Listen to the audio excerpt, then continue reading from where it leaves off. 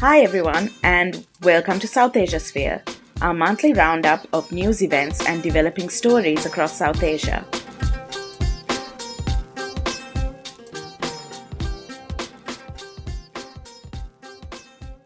I'm Raisa, and I'm joined by my colleagues Malan, Shweta, and Saheli from Colombo, as well as Aimun from Karachi and Sana from New Delhi. Hi guys! Hey! Hello! Hi! Hi! Hello! So, our main story this week is going to be on recent protests against militancy in Swat Valley. We'll also be talking about Sana Matu and other Kashmiri journalists being barred from international travel, the sudden killing of ARY news journalist Arshad Sharif, recent airstrikes in Myanmar, and developments in the dispute over the contested Chagos Islands. Let's begin with what's been happening in Swat.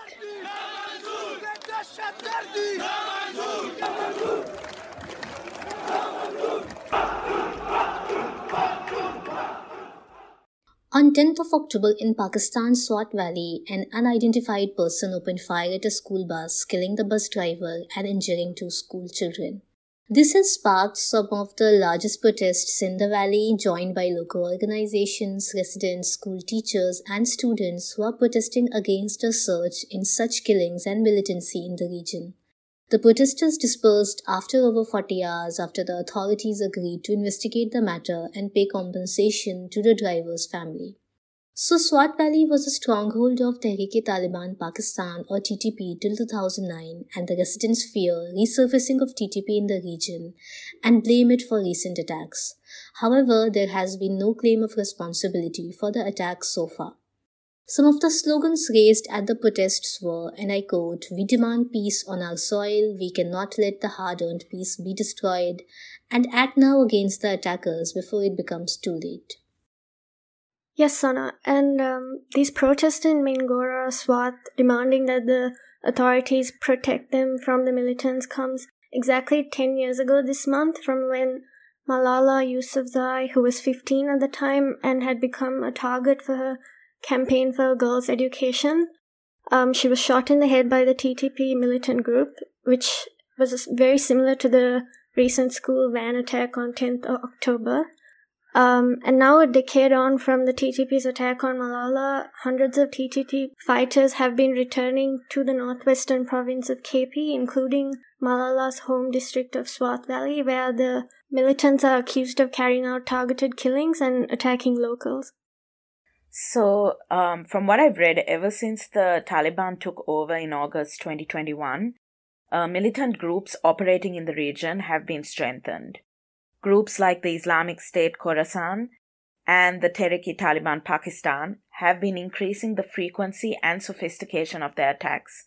This is what the UN Security Council has been noting in their frequent reports. Many groups, including the TTP, are actually operating across borders as well. The Pakistan government says that the TTP, for example, is actually based in Afghanistan but carrying out attacks in Pakistan. In 2021 alone, the TTP and its allies actually carried out at least 128 attacks in Pakistan, according to the Islamabad-based think tank, the Pakistan Institute for Peace Studies, and they have killed hundreds of people, including dozens of security personnel.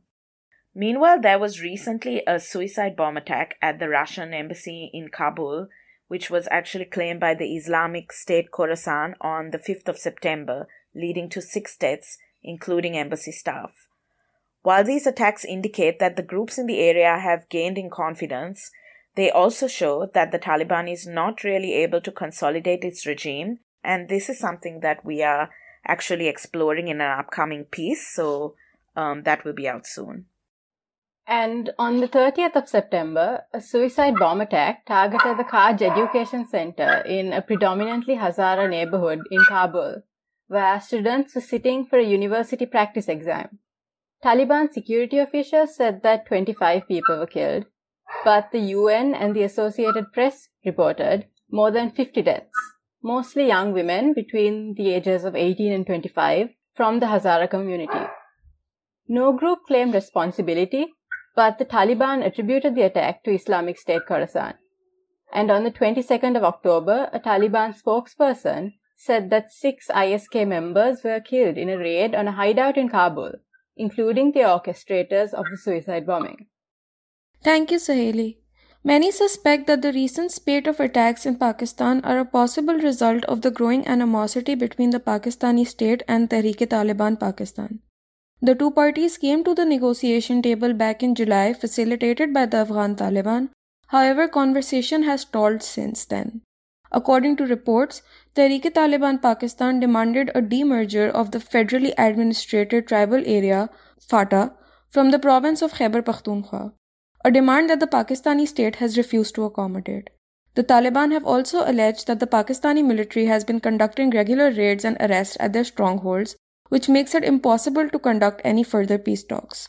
On the other hand, residents of Swat Valley view Pakistan military's decision to go to the negotiation table with the Taliban with suspicion as well. Locals have long held that the military has regularly reached agreements with the Taliban group at the cost of the safety and security of the people who reside in the region. The recent spate of attacks, thus, are being viewed as signs of the Taliban regaining control of the valley as the military turns a blind eye towards these developments. You can learn more about this in our recent Himal brief, Talking to Tehreek-e-Taliban by Salman Rafi Sheikh. Now, moving on to our next segment, Around South Asia in 5 minutes.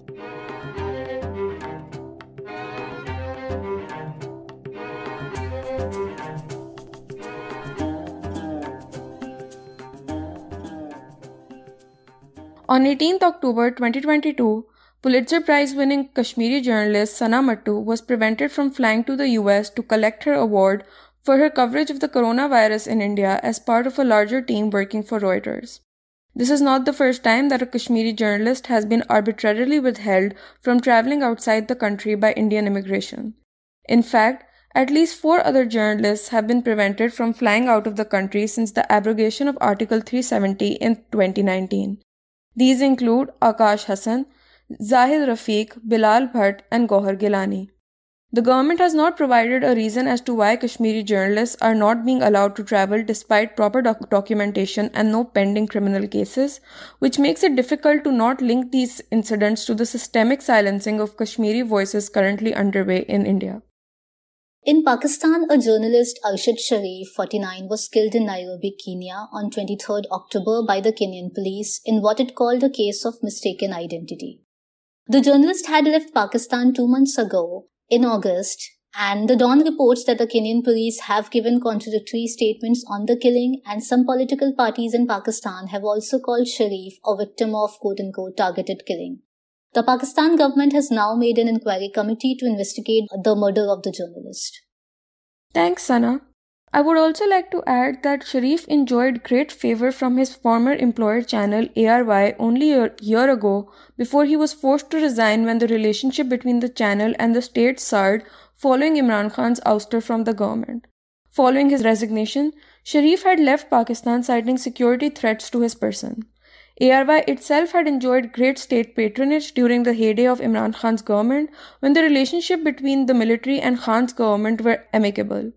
Following the fissures in those relationships, ARY has found itself on an uneven footing with the military as things currently stand. Sharif's death under these suspicious circumstances has sent a wave of fear among Pakistani journalists at large who suspect that this accident might have resulted from a refusal to do the bidding of the Pakistani military any longer. Over in India, the Indian Supreme Court prohibited the use of the two-finger test in rape cases, warning that those who continued the use of the test could be found guilty of misconduct. A 2-judge bench comprising of Justices D.Y. Chandrachud and Hima Kohli said that the two-finger test being used had no scientific basis and re-victimized survivors of rape and sexual assault. The court said that it was patriarchal and sexist to suggest that a woman could not be believed when she states that she was raped merely because she's sexually active. In Myanmar, on the 23rd of October, airstrikes by the military aircrafts killed over 80 people and injured about 100 people, including singers and musicians and those attending an anniversary celebration concert of the Kachin ethnic minorities' main political organization, the Kachin Independence Army. So the Kachin News Group, which reported the casualties, said that government security forces blocked the wounded from being treated at hospitals in nearby towns.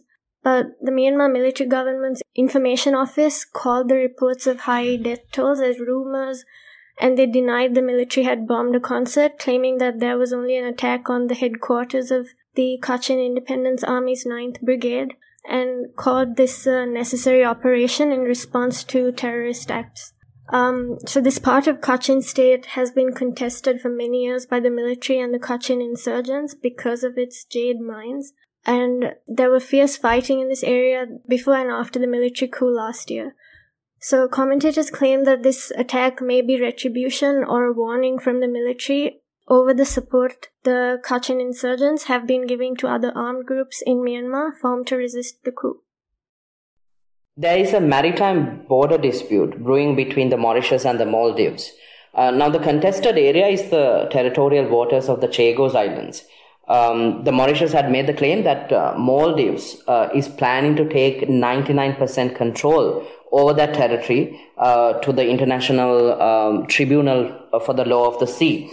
The stake is more than 95,000 square kilometers of ocean real estate. Now, the Maldives has responded saying that the Mauritius has no claim over the territory since it was part of the UK's protectorate. Ex-President Mohamed Nasheed also weighed in on the issue in a tweet stating that the historical and cultural evidence points to Chagos being a part of the Maldives. And now, for our next segment, Bookmarked.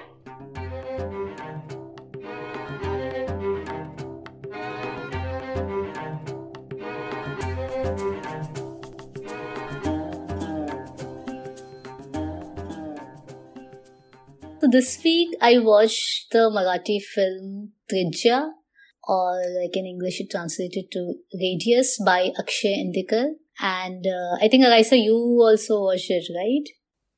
Yeah, I did. What are your thoughts on the film? I really liked it. I felt like it was quite slow moving, but ironically it seemed to be like talking about like restlessness. And yeah, I kind of liked the way that it called people to kind of slow down a bit, which, you know, it's definitely relatable in this fast-paced world. What did you think?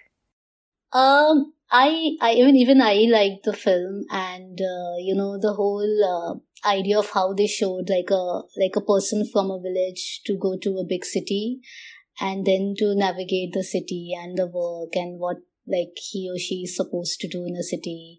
And I could also relate to like how the characters show like questioning his being and people around it, and how the society is supposed him to behave, or to get married at a particular age now that he has a job and he has a earning, and what kind of how much should he earn.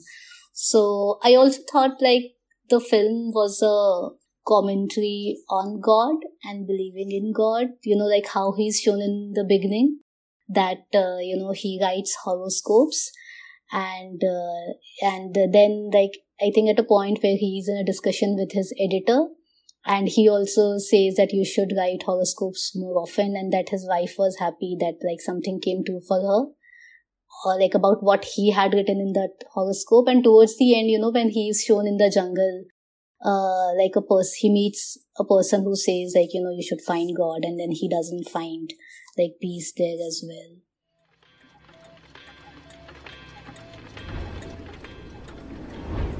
काय हरवलं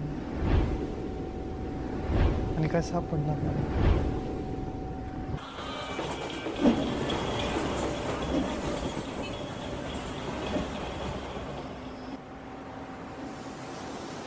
तू single आहेस ना?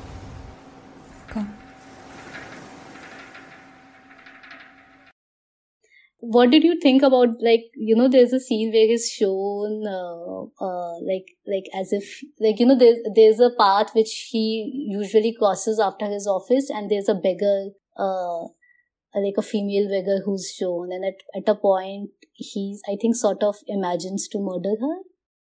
I was I found that part, I was like that was a bit jarring. I mean, the whole movie is so like slow paced, But I also kind of understood, in a way, what the filmmaker was trying to do. I feel like there were ways that they were trying to insert like commentary about, I mean, he was feeling restless and dissatisfied, but the people around him, there were so many people who would die to be in his place. Like there were several characters like that. And I couldn't decipher whether what the filmmaker was trying to do, like whether what the protagonist's thought process was like, this person is never going to be able to get ahead and is it just like a kindness, or is it that he's so frustrated with feeling dissatisfied that he just wants to commit a random act of violence? I was just like confused as to like which one it was.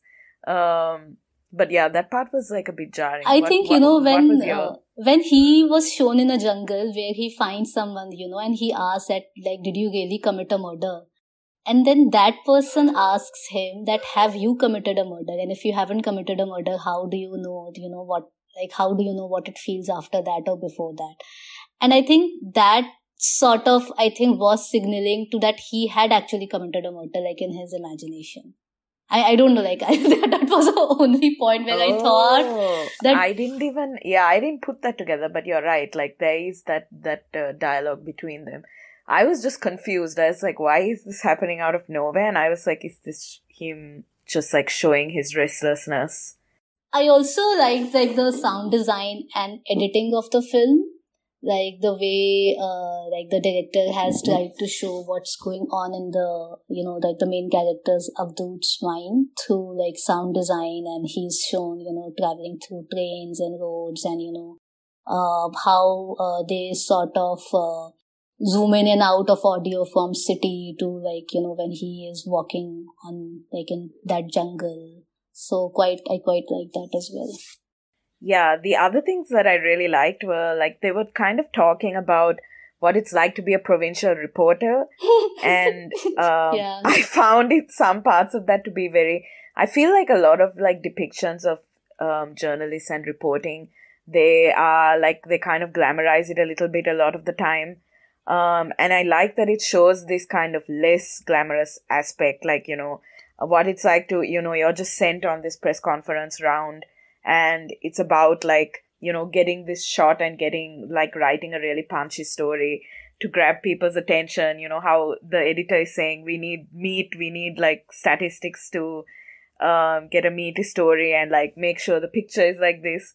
It really, like, kind of shows the internal dynamics of newsrooms, even though that's not the focal point of the story. Also, like, how much are the journalists paid and is it enough to sustain? You're living in a big city. That is a perennial thing. I think all across the world, and yeah, definitely like those parts which dealt with it as well. And on that note, that's it for this edition of South Asia Sphere. Do head to our website, himalmag.com, to see more of Himal's work. And while you're at it, check out our membership plans and support us. Thanks, everyone. Bye. Bye. Bye. Bye. Bye. Bye.